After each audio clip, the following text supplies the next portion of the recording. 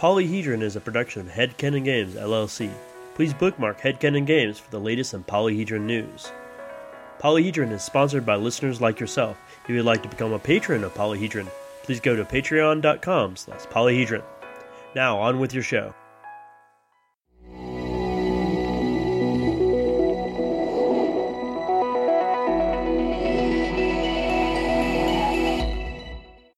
Welcome to Polyhedron, your multifaceted podcast for everything RPG related.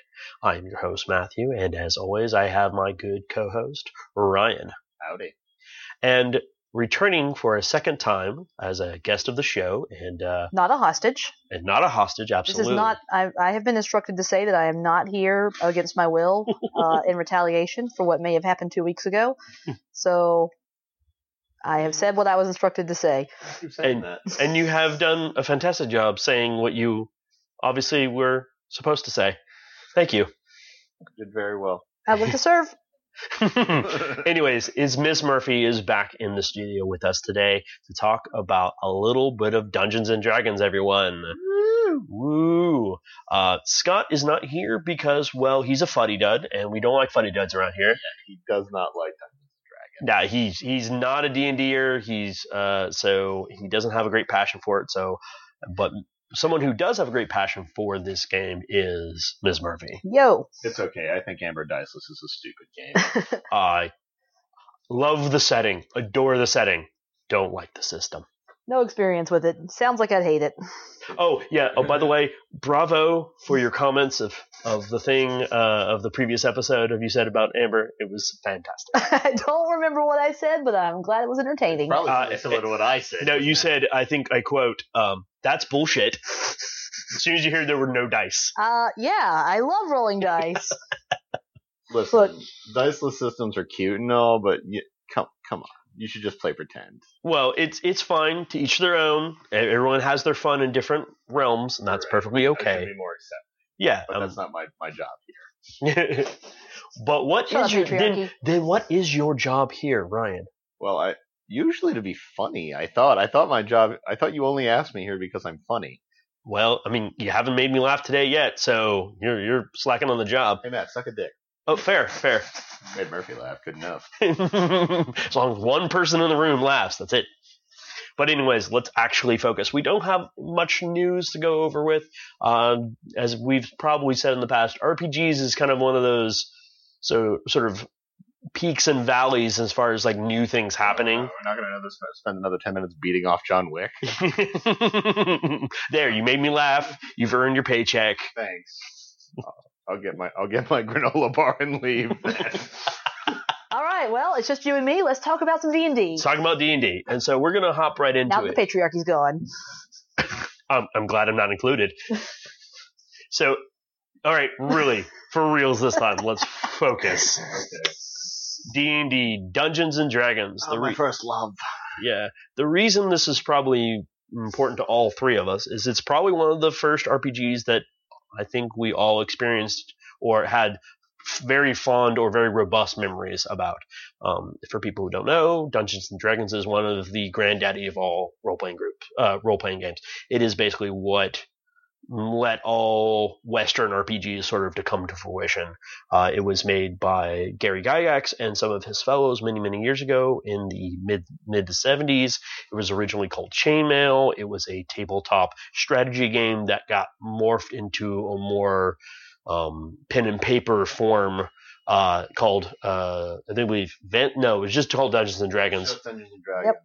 Advanced Dungeons and Dragons was the second edition of the, I believe. Yes, Yep. and it came out in 89, and then in 2000 was third edition, and then in 03 was 3.5. Which it would have been. Yeah, because I got my first introduction to Dungeons and Dragons in around 2001, so that would make sense. Mm-hmm, mm-hmm. And then in 08, fourth edition came out, which we have some words to say about that. And then recently, in 2014, we had our fifth edition D&D, which was originally called D&D Next until they slapped a 5 on it, and it made more sense. Yeah, it's pretty tasty. Yeah, so That later. that's the basics and so systematically, so just very bare bones, what ties all of these editions together is that Dungeons and Dragons deals with a D20, 20-sided die. Typically, in most cases, it was you roll D20, you add or subtract some sort of modifier to the roll. The outcome of that roll then determines success or failure. That was the very bare bones basics of it. It's that family. It's part of it's. Many episodes ago, I talked about the two different families where it's either dice pool or single die, and this was the Mac Daddy of single die. Yeah, it can be fast, it can be very rules light, and we'll probably through our discussion we'll explain that how it went from rules light to rules heavy back. It's now trying to go back to rules light. But now that we got the basics underway, let's start off with something nice. Murphy, how did you get started with Dungeons and Dragons? Oh, Dungeons and Dragons was actually my very first experience with tabletop. I spent a lot of time at my best friend's house growing up. Howdy, Ringo, if you're listening. And I think her brother or cousin, one of them had the box of AD&D. Had gotten it from somewhere. None of us knew what it was. We thought it was some kind of weird board game. We tried to play. We really didn't understand what we were doing. We had no idea where we were going, what was supposed to be happening. We were probably about 13 at the time. So that was actually my very first introduction to tabletop gaming. Later on, I got more interested in it actually with with her and a few other people I knew as a more codified way for Play Pretend, which we were always great fans of. But we tried to play D&D and failed miserably. We didn't know that there was supposed to be a DM, or rather, we didn't understand what that role was. We did not know what we were doing. Sounds delightful. A lot of people who, as I brought up before when we were talking last week, it's a lot easier to get into gaming if you have somebody who already knows to bring you in. In fact, most people I know come into gaming because their friends game. You really got to have someone hold your hand for some of this stuff. Yep.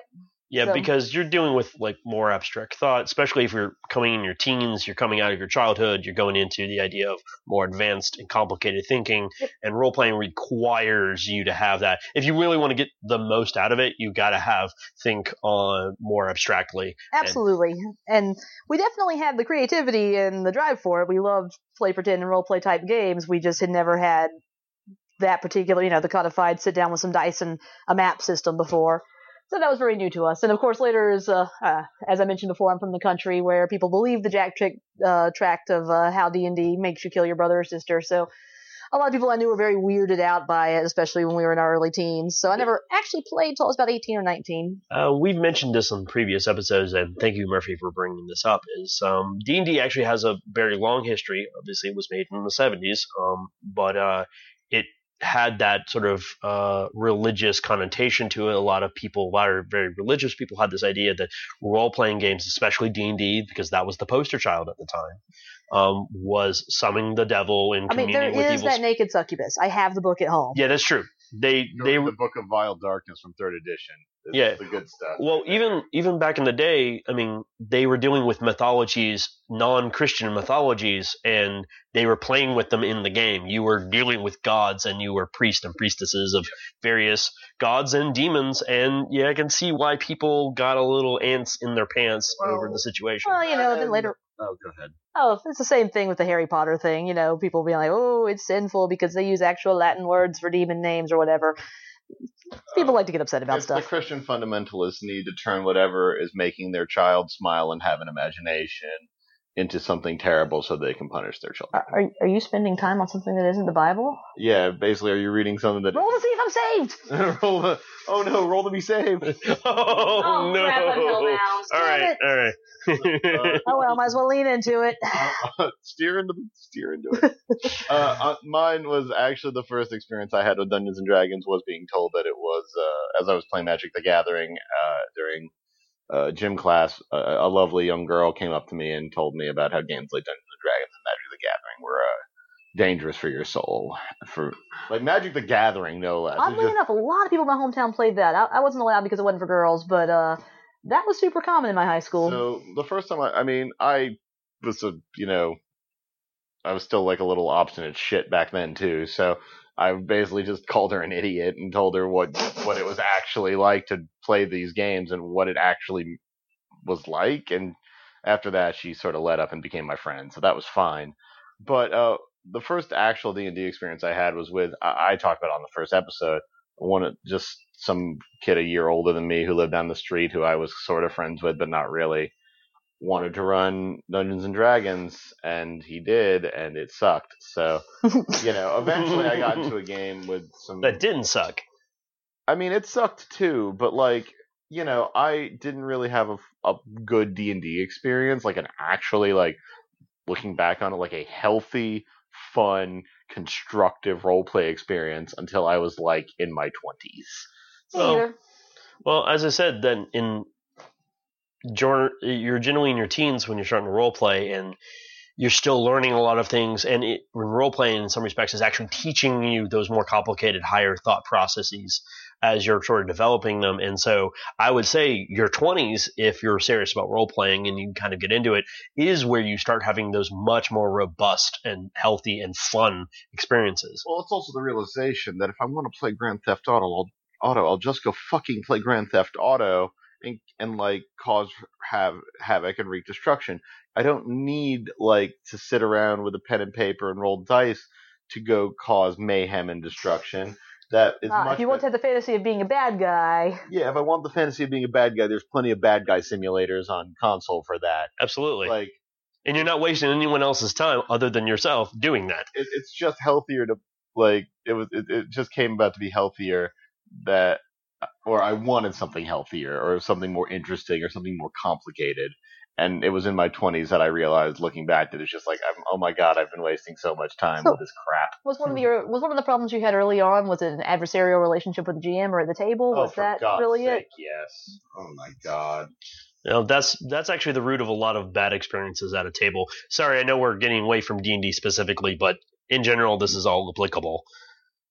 What was your first experience with D&D, Matt? Actually, as you all were talking, I was trying to dredge up those memories. I think a little tear rolling down his face. Yeah, actually, the one I really remember, it was actually an AD&D game because I started with AD&D. A lot of people that are a little bit younger than me, I enjoyed it. THAC0 is horrible. When I first started playing, I was playing with a buddy of mine, and the one I remember fondly, we actually transitioned to 3rd Ed from AD&D to 3rd Ed because 3rd Ed had just come out, and I was playing a warrior. I was playing just a simple fighter with weapon proficiencies and all that good stuff. I love fighters. Playing the simple farm boy, churn warrior, great adventurer concept, nothing big, nothing extravagant, and then we blew up the moon, and that's what shifted us into 3rd edition. My first really serious role-playing game, we also destroyed the moon. It was not D&D, it was Never After, but yeah. But the moon, it's there. Memories. Moon is there. It should be destroyed, right? That's how this works. I mean, look at it up in the sky, taunting us. Don't you know it's day? Go back to the night, moon. Good night, moon has a whole new connotation. Damn it. Oh, same guy sometimes. That was fantastic. Thank you for going there with me. That was a great little journey. Yeah. All right. So that was basically my experience. I've had a lot of 3rd edition memories. I played a whole crap ton of 3rd edition. I've got across the board now, just since 3rd edition, a shit ton of D&D under my belt. Just with every which kind of group in GM. I've played pretty much all the classes at this point, except for I don't think I've ever played a ranger. Bard. Rangers were actually good at one time, so they were ultra fighters for a time. They were hyper specialized fighters. That's what they are. For a time. Yeah, I mean, so those were basically our experiences. Obviously, we have a lot of memories of 3rd edition. I never played Chainmail. Played a handful of AD&D games. Played a lot of 3rd edition. Played obviously a little bit of 3.5. And all 3.5 is they took the basic bare bones of the system of 3rd Ed and just revised a little bit to clarify, and then they moved on, and they basically reprinted all the books so everyone had to buy the books again. Yep. Also recomplicated literally everything with all the same crap that was in 3rd edition. It was terrible. To the point that you had to preface at every game, or is that 3.0 or 3.5 that we're following? Psionics are we talking about? Yeah, exactly. The conversation stops when you say 3rd. Yeah, it was good. It was in my memory of 3.0. was very good. It was obviously astoundingly better than AD&D. 3.5 was a little bit better. I think I missed out on 3. I think I've only ever played 3.5. I'm trying to dredge back in my memories. 3.5 didn't take. There's not much difference. There really wasn't. It was 3 or 4 years difference. I actually had a lot of. It was definitely, by the time I started playing more seriously, 3.5 was out. Also, they backdated errata for basically a lot of the books they didn't re-release. Like, they never re-released an epic level handbook for 3.5. Right. Because, wow, you're crazy. You masochist. Please stop. Yeah. Like, I played an epic level game in 3.5. It was a nightmare. Like, yeah, it's a logistical nightmare because I remember working on my character for an epic level game that we only played like once for like 2 days straight. Yeah, like 2 days straight, just spreadsheets and everything. 5 books open in front of me, like 4 classes, mostly prestige classes. Templates. We started throwing templates on that bitch. Epic level items, epic level feeds.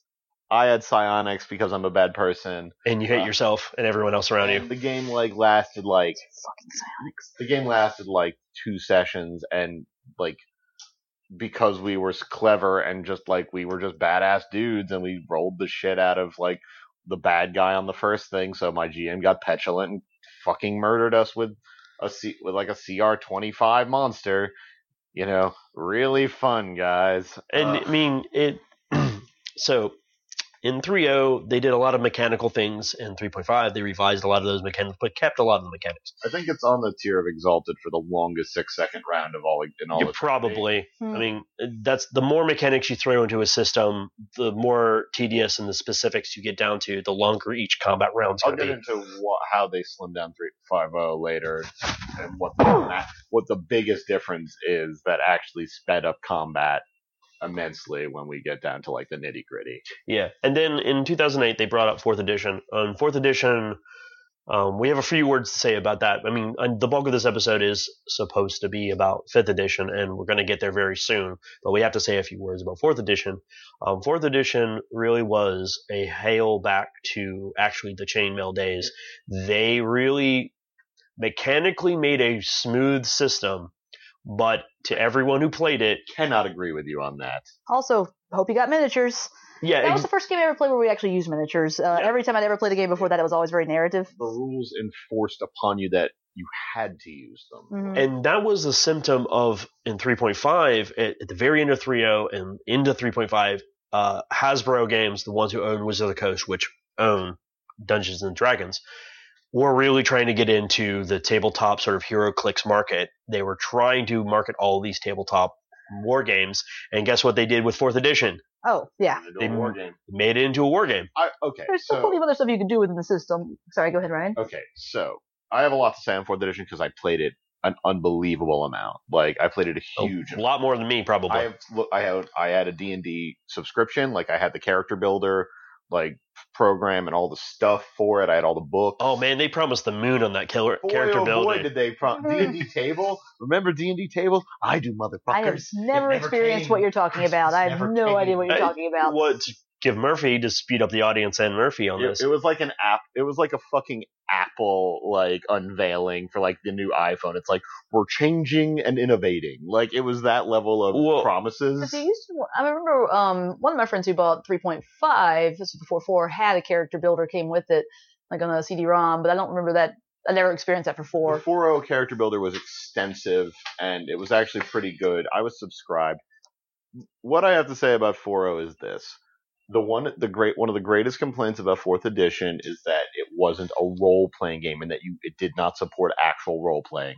That is bullshit. That is unimaginative people needing, for some reason, rules to talk to each other in character, which I find completely distasteful. The only game I ever played, there was definitely not a very large, for much of a period of time, there was not a huge role-play component. It was definitely a lot more just D&D combat dungeon crawls. It was still fun, and we probably would have had a story and would have had more. My party roleplay with each other, of course. We all had characters, but they weren't as fully fleshed out. I don't think of that as a failing of the system as much as the game we were playing. Some of the deepest role-playing I've ever done was within a 4th edition campaign because it was just like the table was good for it. Like that's what the table wanted to do. My only counter-argument to that statement is because they produced a lot of adventures, and they produced a lot of supplemental material for 4.0. And one of the things they did was everything was very measured out. Like powers were per day or per encounter, which is super weird to me. And because of these adventures, the way that it was designed was, because I remember a story that was told to me, was they were like, well, we're under a timetable. We got to go stop the Lich. And they're like, well, we don't have our encounter powers, and so we're going to rest. And it says in the book, you guys should rest because you're going to need your powers for that. They're like, no, we're on a timetable. We're going to go kill the Lich now. And it's like, you guys, you will not defeat the Lich unless you rest now to get your powers. So it created a disconnect to the system. And that sounds like a failure, not so much of the system of D&D, but of the adventure design. I've actually been reading and thinking a lot about adventure design lately, especially the time component and how to handle rests. That's something I've always had trouble with as both a player and a GM. I guess my statement on this was just an extension from that example is...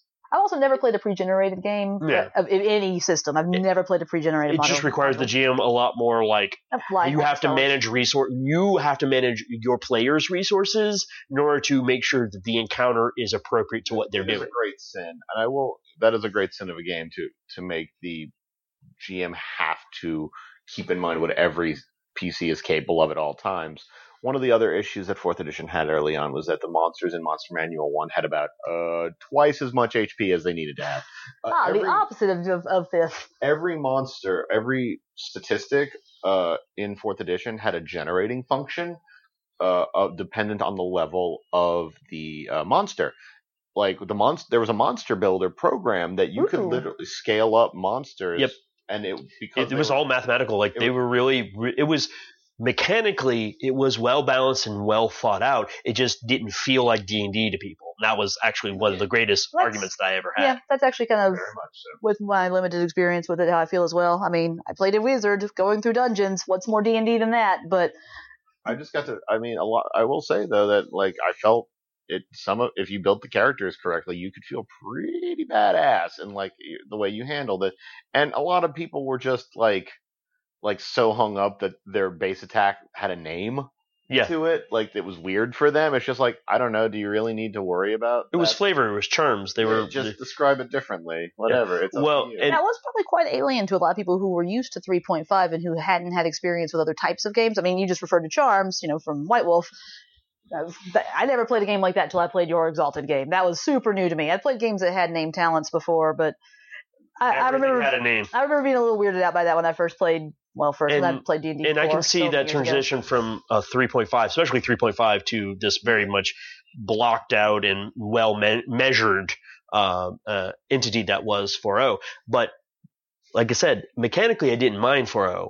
The feel was off. It was the setting that they did, the butchering of the setting of 4th Ed, that really got to me. I butchered Farron so badly. So to give some backstory, most D&D games through the history have had various settings that they generally are by default. They had done Greyhawk, which was original D&D and AD&D. Yeah. And then in 3.0 and 3.5, a new realm called Forgotten Realms that was written by a couple very good authors. Ed Greenwood being the first who wrote the Elminster series, and it really just exploded from there because, they wrote a lot of really good books and really, really, really were endeared by this setting. And so guess what they did for 4.0? They made that the default setting. But to make mechanical sense of how things worked, in relation to all the stuff that had previously been written in the books, because those books were written with the idea of AD&D 3.0 rules. Yes. Yeah, reading the books, if you were not a player, by the way, always felt so kludgy and weird because they would fictionalize all the mechanics. I did read a Forgotten Realms book or two before I ever really started playing, and I would be like, okay, I get it, it's a game. They needed to figure out a reason why magic's funky, and they just kind of went from there. And they basically, in my opinion, completely exploded and murdered Forgotten Realms in any sort of version that I thought was Forgotten Realms. We just never even, we didn't even fuck with that. We just completely ignored that. We had our own setting. It's just, no, it's free spell plague, but your machine works different. Your mechanics just work different. I'm sorry. And that was one of my biggest issues. I read that and I was like, I'm completely turned off of 4.0. Your mechanics may be wonderful. I don't care. Your setting that you want me to play in is crap. And one of the and if you want, but that's a minor sin. You can just throw that out completely and go back and just you can make Drizzt Do'Urden in any system. Right. One of the things I always liked about D&D is it is really divorced from the setting. In fact, most of my early gaming was the rules were fairly setting neutral, and D&D is an example of that. The only thing that's really not is how cleric stuff works. It is very divorced from the setting, which is actually it can be, yes. By its very nature, though, right. It is supposed to be divorced from the setting. That's one of its draws.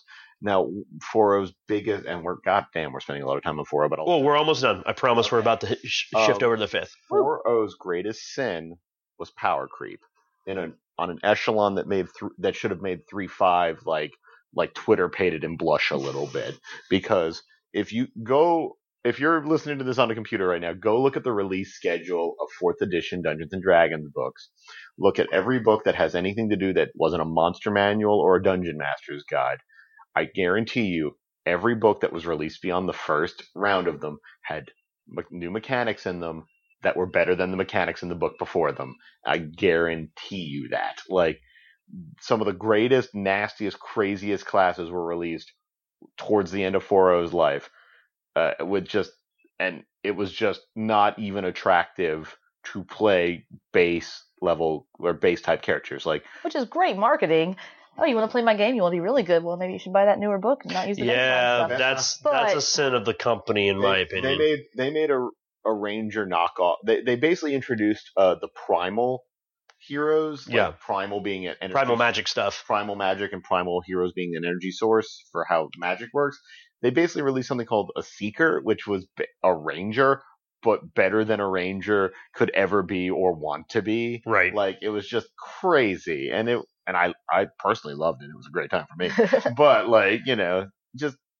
every book was better than the last book mechanics wise, and the power creep was just so crazy obvious that it was just terrible. You couldn't, and you had to be that GM that was like, no, we're using the base book. Shut up. Yeah, and it just had to be that way. And I guess, and that was always my problem with 3.0, 3.5, and then 4 was this rapid release schedule. I know a company needs to make money, and they realized that nerd culture was taking off at the time. Look, this was from 2000 to 2000, just before 2012. You're talking about the explosion of all the superhero phenomena, all this other stuff, all these TV shows. We need so much escapism. Yeah, and that's what they were like, oh, they want escapism.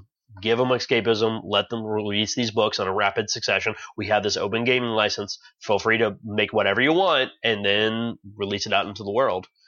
I will say, I actually only ever played games that used the baseline books ever until now with 5th edition. So that never really was a big problem for me. But they also really like to re-release even the core rule set.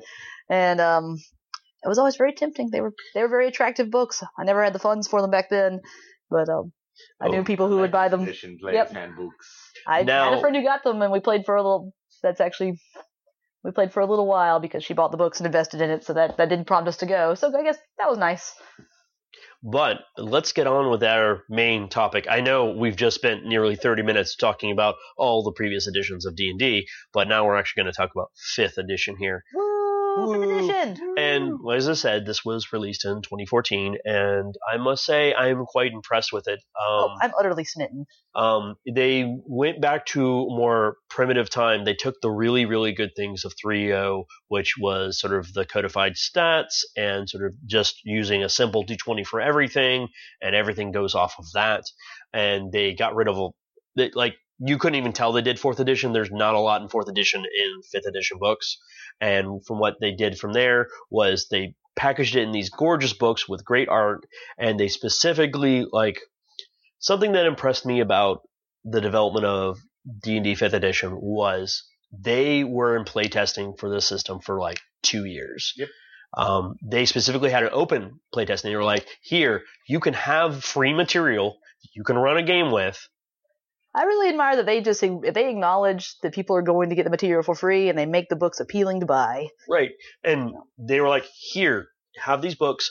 give us feedback, help us make this the best game that it possibly can be, and that's what they did. And then they specifically, when they released these books, they were like, yeah, all you really need is the 3 base books. You need the Player's Handbook, you need the Monster Manual, and the Dungeon Master Guide. If you're willing to fork over roughly $120 in total, you can have as much adventure that you could ever want, and anything beyond this is just gravy on top. Well, we're also about a year and a half in, and as far as new released books with new mechanics in them, they're pretty subdued. Yes. Sword Coast Adventures Guide has a little. And even then, it's like the Dwarven Battle Rager from Faerun, which, if you really get down to brass tacks, like looking at it, like, I mean, the Battle Master Fighter in the core book is a better, like, if you're a crunchy person, it's better. It's more fun. Well, Right. sure.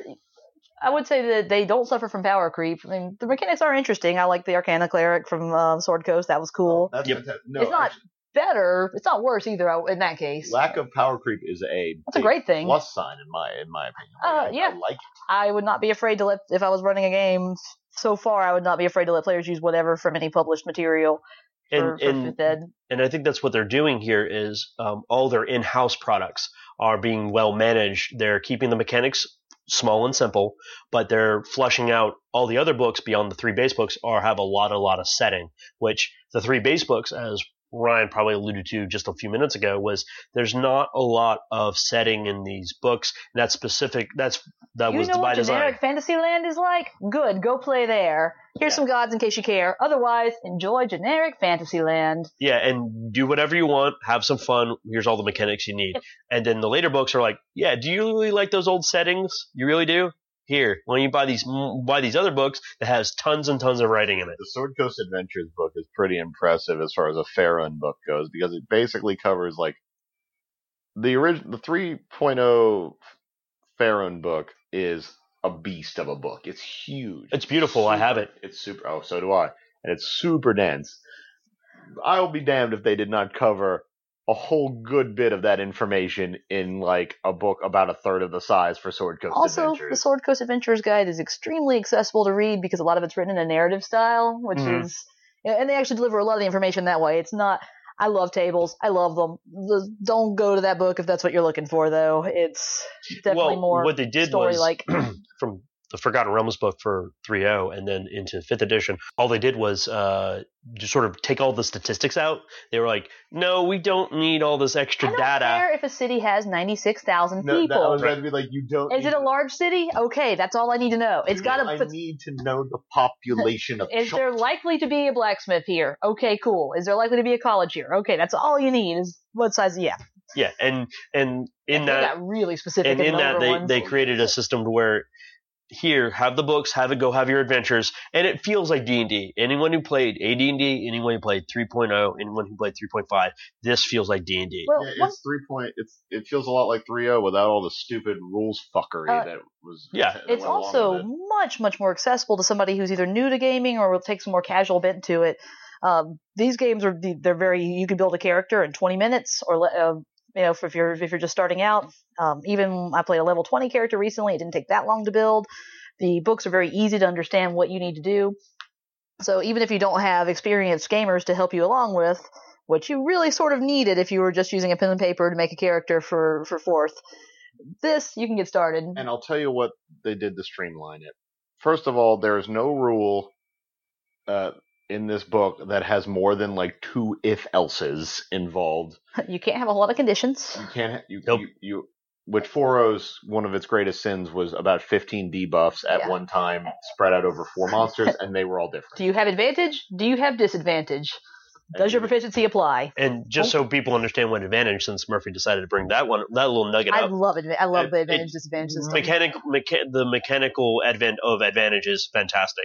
Is just that when you roll that d20, roll a second d20, and if you have advantage, take the highest roll. If you have disadvantage, take the lowest of the 2 rolls, and that's it. Yes, if you have advantage and disadvantage, they cancel out.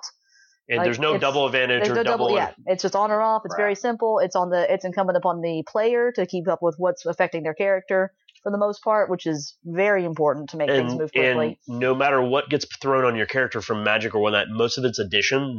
Very few things are subtraction. So it's just Add a number, add like one number, maybe two, and that's it. Yes, And then roll an move on. extra d4 or an extra I d6. can't think of Yeah. anything off the top of my head right now in which you have to add like more than your proficiency bonus to say like an attack roll. I can't think of anything that really Yeah, modifies. bless, but yeah. Yeah, like bless that does like an extra. It's a spell D4. that, yeah, you can put an extra But d4 that's on it. about it. Like Yep. the bardic inspirations, you roll a little extra die here and there. Yep.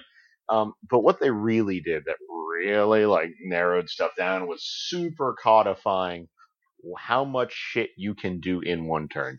You have a standard action, a move action, a bonus action, and on another player's turn, a reaction or another Once per round. once per round is a reaction. But whatever.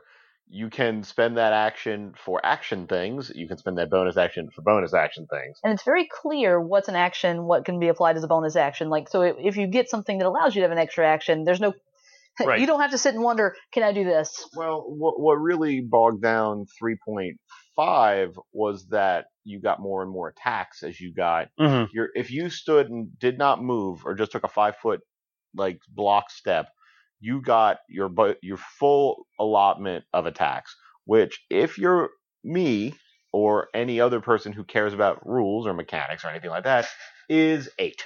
That's how many you usually get. Between 5 and 8 attacks, all of which had to be rolled. That's just against. too many attacks. Yeah, it's too many attacks. All of which had to take into. By the way, they were scaling downwards in number too. They weren't all the same number. Right. They go down by 6 or 5 every time, Yep. Ugh. and some of them had different modifiers depending on if they were offhand. And I shit you not, like I have seen. Yeah, I'm just picturing fighter with 2 weapons. Oh yeah, and second my attack. my It's on still hand not has a enough. +4. My offhand has a Yeah. +2. Yeah, and your different weapons and their defenses change. It was insanity. Fourth ed's problem in this regard wasn't so much as that. It was keeping up with what you still had available to you was difficult. Resource management and managing the status effects that were on you and on them, And making sure the GM knew which ones were on you. and And just figuring out all that crap. So 5th edition does a fantastic job. I think you get 2 attacks. I think that's basically. Yeah, I think so. Maybe 3 at the highest end. yeah, fighter at 5th level gets 2 attacks, And and then- you can do 2-weapon fighting, but that's... Yeah, and a fighter is really And the you can only. get your second win, which gives you 1 more attack action. So. Well, it's you get But- no action surge, which yeah, gives sorry, you action surge. one Yeah. more standard action, which Yep. allows you to take a standard action, which is 2 attacks. Yep. So at like 3rd or 4th level, you can do 4 attacks as a fighter. It's like a per incremented thing, Yep. but that's about as good as it gets. And that's blowing all your resources in Yep. order to do that. And now that being said, if you choose to do that, you have fucked something up very badly. And most it's likely. very satisfying when you It's- pull it out. Mm. It's really cool. Unlike, in 4th ed or 3rd ed, sorry, where you're just like, well, I'm going to roll these 13 attacks and hope to God one of them. Oh, yeah, all the numbers, another thing for people who may be familiar with the older editions but not 5th edition, all the numbers got shrunk. All the numbers, like, there's only a few things that give you bonuses to your AC or to your to hit, so all the numbers become much more smaller and more manageable. You're not dealing with 30s and 40s. Proficiency bonus is the core, like, is basically the spine of the system. Yes. And it goes from 1 to 6.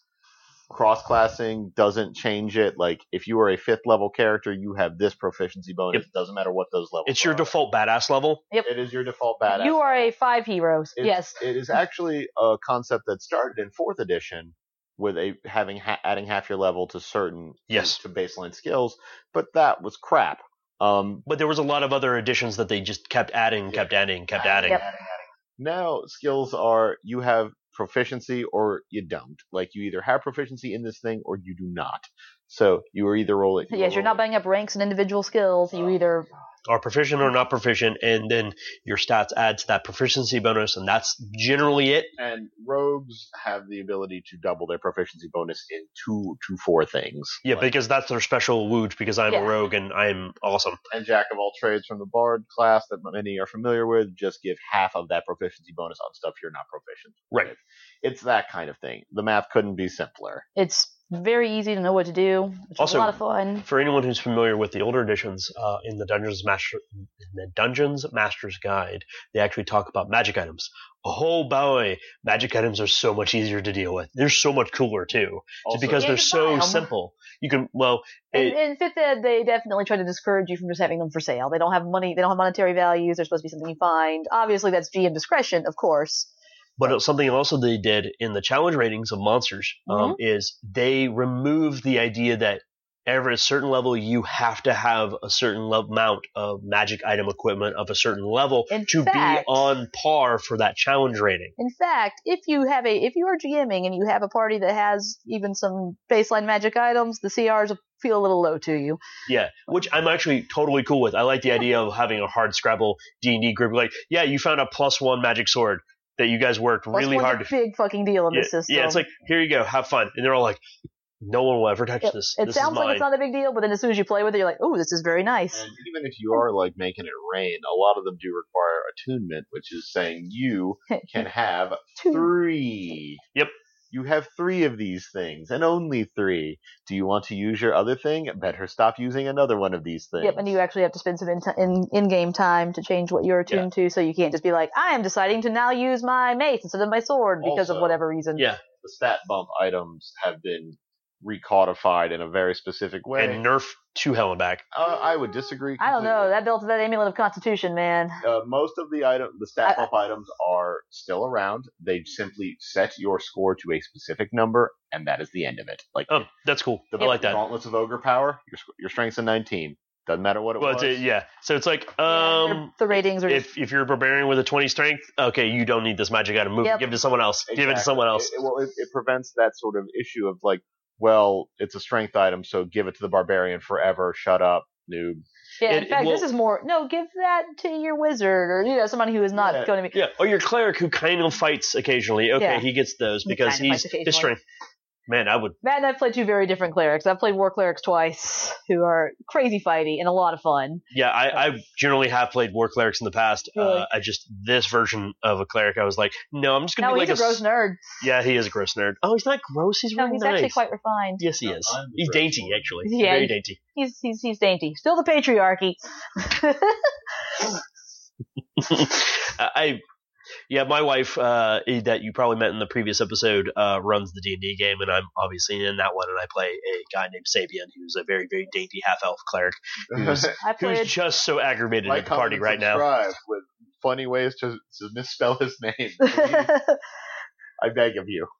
Okay, so we talked about that. We talked a lot about the system. Hopefully we didn't put you to sleep with that. Let us think about some other cool stuff for D&D 5th edition. We obviously talked about the things we like. What are some things we don't like? That's something I'm not done talking about things I like. Cross-classing in the system. So easy, so fun. I love it. Archetypes. Fantastic. Basically takes the place of prestige classing. It lets you have characters be very different even with the exact same build. That's very nice. Here's one thing I don't like. There are some archetypes within the game. If you aren't a battle master, you're doing it wrong. If you are not a battle master fighter, you have basically done it wrong. Okay, you have more experience, so I'll bow to that, but I honestly think... Eldritch Knight's good. Do not get me wrong. If you want to do that thing, Eldritch Knight is a fine archetype. The Guardian... the Champion is garbage. There are narrative reasons you might like it, but yeah, mechanically. To give some sort of just very brief overview, archetypes are basically ways of more specializing your character after 3rd level, where you can basically go, okay, my character is this generic class, but he's going to be a specific type of this generic class. And each one has 2 or 3 usually. Yeah. Three in the case of every other class except for Wizard, which has 6. Yeah, they have 8. Schools, they have 1 for each school. But they have a very narrow. They're extremely ultra narrow when you pick theirs. How many? I thought they only had Valor. Oh, you're right. I think Bards only have They have Valor and Knowledge. Yeah, Bards have 2, and Clerics have about 6 or 7, depending on a huge number. They have domains, 2, but they got a bump. Yeah, Sorcerers only have 2 as well. Ryan said Eldritch Knight, and that's just a fighter who at a certain point can cast some types of magic. And basically, I'm a magic wizard.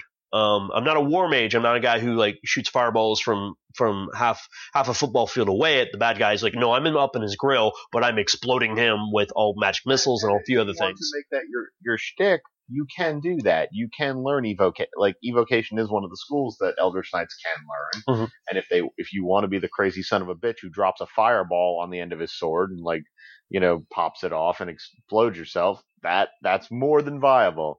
But that's one of the downsides of it. There are some non-choices. If you aren't using Eldritch Blast as a warlock, you might be having a bad time. You might feel a bit underpowered. Warlock's a little underpowered compared to other classes anyway. And if you're a fighter, unless you're not using any kind of battlefield mapping, either miniatures or something, if you are doing any sort of narration of space on the battlefield, you should be a battle master. I want to try, and I'm definitely going to put this challenge to you guys. Next D&D 5th edition game I have a chance of playing for any length of time, I'm going to play a fighter champion. I'm going to see what I can rock and roll and do with that. Because I think what the champion is, from what I've read, is it going, okay, you're playing, this is your first D&D game. Do you want to play something not complicated? That is a great point, actually. You bring up a really good point because... you mentioned it, I think... Yeah, go on, Murph. I think you're about to say the exact Oh, well, I wouldn't say Battle Master is exactly complicated, but it's definitely... Champion is a little simpler to use, especially if you're more narrating the fight, if you're not using any kind of mapping.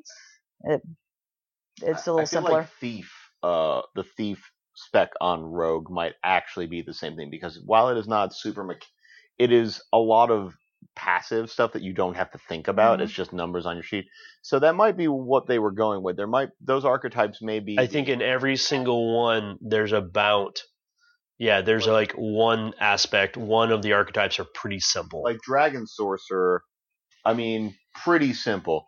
Chaos Sorcerer, unnecessarily complicated. Oh, it's the worst. But it's chaos. You can do some weird stuff in that one. Weird stuff can happen to you, yes. One of the most important things we forgot to mention, crits. They were the most important thing that everyone talks about forever and ever. Oh yeah, that's D&D is actually. I'm surprised we didn't say this big in the show. Critical hits is like the word in role playing. Is when you get a crit, it's a good thing. Haha, huzzah! Critical hit, haha. In 3rd edition, there was a ridiculous system in which there was weapon and strength multiplications over and over again with stacking. Multipliers. In 4th edition, you simply maxed your damage out. In 5th edition, you roll an additional damage die. Or the damage, you basically roll double the damage. Right. Without any other doubling whatsoever. And so everyone knows what a critical hit is. It's just when you naturally, the die comes up a 20, when generally in combat, you automatically hit. Doesn't matter what the bonuses are, what the AC is, you hit them regardless, and you do generally extra damage of some sort. You had to confirm. Right, you had to roll it again and hope you get it. That was annoying. That was the worst. That's an extra 10 seconds, if not more, to every action. What's the greatest thing when you're rolling 8 attacks with a 16 to 20 crit range? Rolling it again. Rolling it again. 8 attacks with your 16 to 20 crit range. You actually landed the hits. It was just I've done that too much. I think going back into something what I don't like, and I do like an awful lot. I had to rack my brain actually to find something I don't like. I actually would have liked to have seen more setting in the player's handbook. I understand exactly why they didn't do that, but I love my setting, and I think there are a lot of really rich settings because if you have the core 3 books, I think some setting could be really helpful for a starting person. I actually disagree. I think it is easier to run these kind of games without being tied to a specific existing setting. It is less pressure on the GM to know everything about the setting intimately, which if you're a new GM, very difficult. When you have the power to hand wave or until something is brought up into play, not worry about certain aspects of the setting, that's very free. You don't have to worry about your player walking up to you with his finger on a page. Yeah. Tapping it over and over again. Oh, yeah, because I was actually running a game for some friends, and I was like, I guess Faerun-ish, because I don't know that setting super, super well. I've never played much in the way of games that were super duper in a specific D&D setting, but that's the fantasy setting. And my friend was like, "Oh, I know everything about that." I'm like, oh, okay, never mind. I don't want to do that setting then, because I don't. But my argument is that by having a little bit of base and example, if your GM should be the most mature one at the table. I put that in giant air quotes. he should go, okay, that's some cool examples. I've never really done this before. Let me see what they do. And then go, okay, let me build off that. Rather than go, well I got to build this whole world myself. And that can be very, very daunting. Luckily. Is it? Luckily, I love world building. Very, very easy to get a hold of the Hoard of the Dragon Queen. It's or- it's on they their did do- website. It's just there. You're right. I forgot about that. They just provided some setting materials. Huge books of like pre-gen, like I think like 1 to 6 level 1 to 16 level adventures and stuff. It's very, very robust pre-generated content that gives you a lot to work with. And even one of my more experienced GM friends who's done his own worlds like more than 3 times over now has apparently had a ball running like just the pre-generated stuff, right? And just it found it really easy. I've been reading to work The with. Elemental Evil. Good old-fashioned Temple of Elemental Evil, huh? The one game I would absolutely adore, like somebody running for me, and we would want to do it in 5th edition, is a Drow game, like a serious hard wall-to-wall Drow game, because Fucking Drow. no, the reason I like them No, just for those who don't know, I'm super racist against elves. is I hate elves so much. Drow fears. Yeah. For Drow, for people who are listening that may not understand exactly what Drow It's are. not because they're black. No. They're back in the history of AD&D, you have elves that have pointy ears. It's all based off Tolkien. And they're so much better than you. Yeah, well, Fucking elves. yeah. Luckily, they're not Tolkien super people, because that's what literally they are, is Tolkien super people. In D&D, they're a little more manageable. And what happened is, in any history of AD&D, there was a big schism amongst the elven race. Some of them went horribly evil and followed an evil goddess called Lolth, and they went underground. Queen. The Spider Queen. They went underground, and those are Drow. They're just Also, ran by women, all evil. generally all evil. Drow Looks are. like they could use the patriarchy. I'm not gonna finish that sentence. I think we broke Murphy for a second. We'll give her a moment. Underdark. I've done my time in the Underdark. I'm good. I had a great concept for it, because the books that have been written for the Drow are really good, and their society is super interesting. War of because the Spider Queen was a wonderful series of books. Like you Mhm. don't ever, if you read any one, like if you're like, I'm gonna try me some Forgotten Realms. Yeah, those are fiction, not for those of us listening, not some of the role playing books. The fiction books, The War of the Spider Queen, are a wonderful representation of Drow society and like the complexity of the people who live there, instead of just like baby eating levels of evil. Like you get the idea is they're really just selfish, to the point of some are just actively crazy evil, and most of them are just self-serving. But I think we're getting off track. Right. I was waxing poetic for a moment. I think if I had to pick one thing that I actually, and again, like I'm going to talk about this in the context of like this is not Babby's first game. Yeah. Like at a table full of experienced people, I think backgrounds are crap. And I fucking hate the background system. Thank you for bringing that up. I have the counter argument. Okay, please do. I like the background system. I think it helps a lot, especially with the new player experience. It's great for new players. It's fantastic for even old players. I think this is why I say it's good for older players. Yes, you've played a couple rounds of D&D and a couple other games, and you know what role playing is.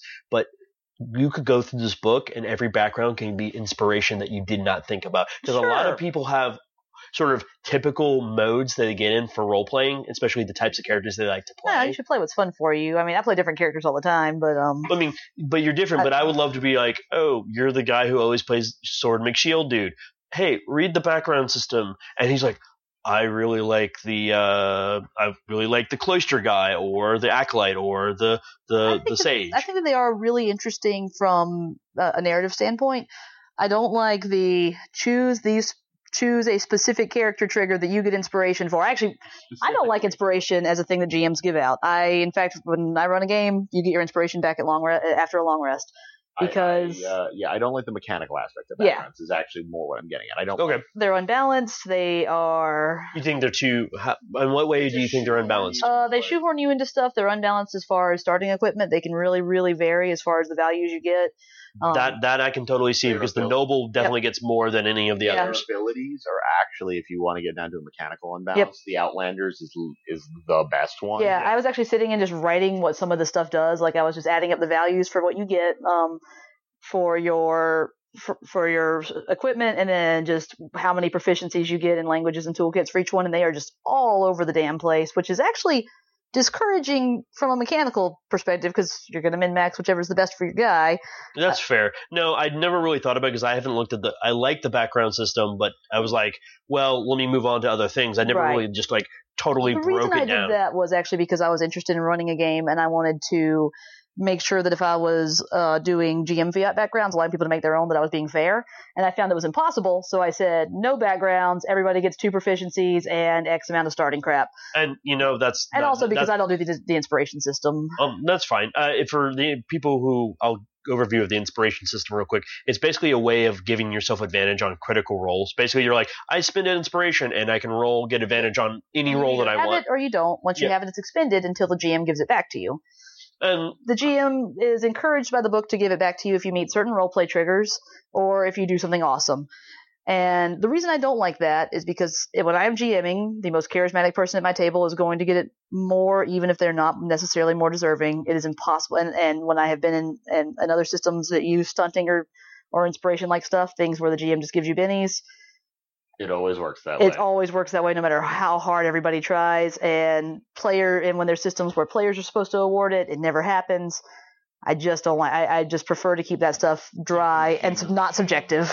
Yeah, I can understand where you're coming from. I see it from the new player experiences that these are good barometers for role playing your character and for helping the GM. If you have a hard time coming up with a character, the other thing too is. When I play characters, I like for them to be dynamic. I like to have starting ideas of what they are, and I usually don't even get a feel for that for the first couple of sessions, and I like for them to change. So having these set, like, I am optimistic, or I believe, your set things from your background. I'm hoping that, those are written with the expectation, though, that they get erased eventually. Yeah, but those are supposed to be the triggers that get you your inspiration back. I can't imagine 30 sessions in, your character having been through everything, and it's just like, well, Johnny, you didn't act optimistic this time, so no inspiration for you. I don't see that. No. I read those as like giant guidelines. They're a starting point for if you have a hard time on determining a personality, and so really useful for NPC generation. I love them for that. In fact, especially when I'm making random NPCs. Well, so there's another thing I don't like about D&D. And this is every D&D, not just 5th, though I have most experience within 5th, and that is that there is no social combat mechanic. These social roles are never for use on players. They're only for use on NPCs. My NPC, if I'm GMing, can't roll a persuasion against you. Right. I can't be like, you believe me. That's actually a very good point. That's something I hadn't thought about. And I love social mechanics. Well, it's the idea is, I have mechanics. These are the physics of the world. This is how the world operates. Why is there one class of things this works on and one that's not? Exactly. And I want, if my characters are good at, mechanically good at intimidation, I want that to come through. Yeah. So I'm going to roll it. You're obviously going to role play the best of your ability, that intimidation skill. But when I'm like in an argument, let's say with Ryan or with you, and I'm socially more adept than you, we'll take Ryan. Okay, go ahead. I'm glaring as hard as I can at Murphy right now. Okay, patriarchy. Yep. Let's take a D&D game that we're in. Ryan plays Quill, a very stubborn half-elf barbarian, and I'm a half-elf. Rather unpleasant. Yes, and I'm a very pleasant, generally very pleasant, but uptight half-elf cleric who's nominally the leader of the party, and I put that in giant quotation marks. Yeah, you're the leader. You're a cop. That's it. Yeah, I'm a cop, and you have some authority we don't have because you're part of the church, so, No, narratively, you do have more authority in the game. Right. I play a fighter. But if I want Quill to do something, I have to go through 9 layers of arguing with Ryan, even though my character is very socially adept, and his character is... relatively, but not as well. And I have played other systems outside of the D&D world that do have a robust social mechanic. I never like things that take agency away from players. You should never just be like, you have to act this way. Mm-hmm. I don't like that. But I do like, this person won. You can't see out in the podcast land, I'm doing air quotes, won this argument. So you can still disagree with them, but you take a penalty of some sort in another way. And I enjoyed, to act against it. I mean, Legend of the Wooland has something very similar to that with it. You can, Yes. socially enforce conditions on people Yep. that make. And if they agree with you, then they don't get penalized, or they might even get buffs from it. If they don't go along with what you said, then they either get penalized or. And willpower, you drain. I mean, if an Exalted, you drain willpower. Yep.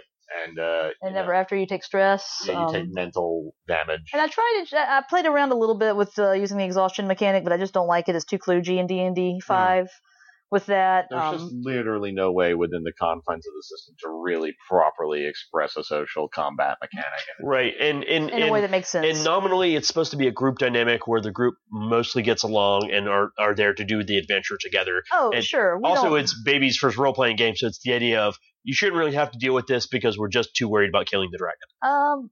I would say that the games I've had that have been more contentious have actually been with less mature, less I don't want to say mature, but less experienced players. Mm-hmm. In our game, we're all very experienced players. We do have contention, but we still get shit done. Yep. We don't get super mean with each other. But I've played in games where people just completely work at cross purposes, and they're usually people who are not used to the not used to the realities of a group dynamic. If I have to work with this group, I've had a very bad experience I had in D&D. This was in 3.0.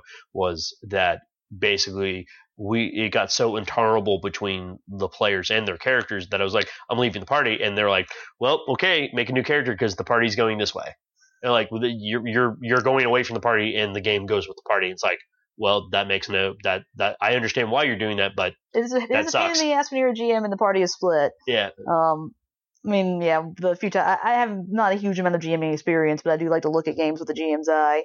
And in our so you want to run a game episode, we do talk a little bit about. I actually don't know how much we talk about like keeping with the party and like making it so that keeping with the party is a part of your character's progression. Your character always has to be like, you have to give the characters a reason that they want to continue doing the thing they're doing and staying together for that purpose. And part of that's GM stuff, but a lot of that's also players. Don't be dicks. Don't be dicks, and actually make characters that work well together. Yes. We don't specifically, if I remember correctly, don't go into a lot of detail about that kind of stuff. That may be something we'll bring up later. But it's one of the, that's for D&D, that's definitely the true is you guys should try to get along as much as possible. Which is why I cringed a little bit actually besides hating elves when he brought up the Drow game. Whenever I hear stories of all evil alignment games, or whenever in games in other systems where the characters were evil, like Forgotten Monsters, it can be very hard to keep the party aligned. It can just be very hard to keep the party together. And so if I was ever to run a game that was Drow or evil aligned or whatever, I had to be like, you guys have to work together for some reason. And with that is evil alignment requires. I think it's more complicated because a lot of it has to be internal in a tabletop role-playing game, because if you're too external with what a bad person you are, you're basically just going to have to eat babies to display it. And right. And also you're just going to get arrested. You're going to get arrested. The party will try to kill you because you're trying to get arrested. But basically what it comes down to is it's not necessarily super fun to deal with. I mean, go ahead. To deal with that much and like having to deal with other people's respect my internal role play, No. Yeah, exactly. It's just no, we're all here to have fun together. Actually, and that's something we didn't bring up. That is a very cornerstone to D&D. That had various levels of importance is alignment. That's actually what I was about to get into too. I'm not wild about alignment if that's not clear. Alignment, I see where it came from. It's just the idea of here's some goalposts, some benchmarks for your character. Here's how to roleplay. Playing Lawful Good was definitely a challenge for me because that's not the kind of character I'm usually playing. So when I've played characters like that, it's been very fun, but it's not something that I love. There's also, so just to take a step back about Dungeons and Dragons, there are a few scales on which these things stand. There's neutral, evil, and good, and then lawful and chaotic in whatever combination. There's also another class, stupid. There's stupid alignment in which you are lawful stupid or stupid evil or stupid good. Or stupid good. Oh, they're all terrible. In which you play a caricature of what you think that alignment would be like and are disruptive at the table. Right. My game, please don't be doing commentary while we're trying to have a good time together. Come on now. Yeah. I actually, so the way I can reconcile alignment as being at all fun to play is my alignment comes from my role play, not the other way around. Right. Like, I played a character that was lawful good. Now I'm chaotic good because I couldn't deal with being lawful. And that's actually what I like about 5th edition is they, from 4.0 and from 3.5, they pulled back the importance of alignment. There's a few spells where it matters, but not a whole lot, and it's almost all NPC directed. Whereas 3.0 and 3.5 alignment was huge. Exactly. It was super important to like half the stuff you were doing, and don't even get started on the detect evil train. Oh my god. Also that go ahead. There were classes where you just simply couldn't access certain things, or if your alignment slipped, it was a thing. Yeah. And it was just not. And that can be fun narratively if the GM is like, oh, well, you're acting, you're a cleric of a good god, but you're doing terrible things. Maybe you're gonna get some blowback from that, but it should be part of the story, not. Yeah, it was just a part of the importance of in 5.0. They were like, that can be there, but that's completely up to the GM. Right. And let's just move on from there. Let's not actually make it hard coded into the system. Philosophers in real life argue all the time about what actually it means to be good or evil, it's very hard to quantify those things. Yep. And codify them in a game. So they kind of stepped away from those glad questions. We've gotten away from it being that important because it's very irritating. Well, we are getting past an hour, and we've talked a lot, we've rambled a lot, and we've loved a lot on 5th edition. Loved all over it. Oh, it's so good. It's very, very good. I would definitely encourage anyone who's out there who's like, I heard your podcast, I know a little bit about role-playing, and I'm interested in really diving in. I think Dungeons & Dragons 5th edition is a fantastic way to start. Great first game. The Dungeon Master's Guide has everything you need to run a great adventure. It has wonderful rules for adventure design, or rules, guidelines. If you want to play a first game, White Wolf probably isn't the place to go. No. Yeah, that's sort of middle school, high school role-playing experience, life, career that you want to go into there. And that may also occasionally equate to the level of maturity you'll encounter. Yeah, it's true. Look, we all went through our White Wolf experimental age when we were... Oh, yeah. I mean, so many times it always ends in killing. Oh, don't worry. We'll probably have Miss Murphy back, and we'll probably talk a little bit, a few other games, and we'll probably hit on some White Wolf games. Do tweet at us if you also want Kelly and Linda back on the show. I'm sure they would be delighted. Please. I promise you, Murphy knows about some weird-ass tabletop games. Like, I'm interested to learn from Murphy about these weird-ass tabletop games, because I think my experience is fairly robust, but I think yours blows mine out of the water. I don't know. I've definitely tabletop less than everybody else in this room, even though I love it, and it's a hobby that is near and dear to my heart. I probably do have slightly more weird experiences because being out in the reeds by myself with people who didn't really know what we were doing, we just kind of fell upon whatever we found. Yeah, I mean, but that's a conversation for a future time. But if you really like this episode and you want us to, if you have suggestions for a different game you'd like us to look at and review and just goob about, you can. How about Sailor Moon? I hear that's great. Yeah, that keeps coming up. I'm not sure about the Sailor Moon thing. Spencer really, really wants us to read through that book and make an assessment. Well, maybe if Spencer wants to send us an email at polyhedronpodcast@gmail.com. He will.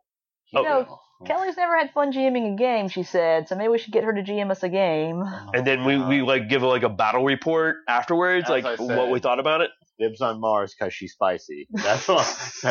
Oh no, we're gonna go to X planets and something out there. Right. Yeah, all right. Well, we've all watched it. We all know. I've just exhausted my Sailor Moon knowledge, actually. I guess I'll be the cat. I don't. I'll be the cat. I'll be that sarcastic cat. I think he was sarcastic. I'm not. I haven't even begun. Okay. So if you want us to talk about stuff, remember, email us at polyhedronpodcast@gmail.com. You can also find us on Twitter. You can find me at BioImportance. You can find Ryan at Arduous, RJUOUS. People are actually following me. It's kind of weird. And Murphy, if you have a Twitter, or you're nope. All right. Exactly. Well. But fair. But if you want us to have questions for Miss Murphy next time she's on the show, feel free to send us an email at the email address I've already said. And if you really, really like the show, head over to patreon.com/polyhedron. If you have a question for me, come find me. Very well. Challenge accepted. But if you want to become a patron, go to patreon.com/polyhedron.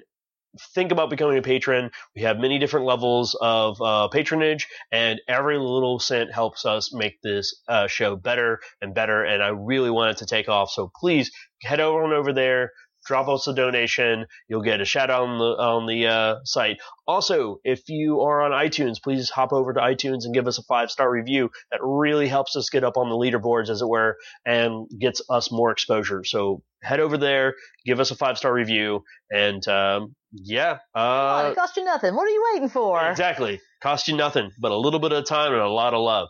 So I'm Matthew signing off. Go where your fun is. Go roll some dice.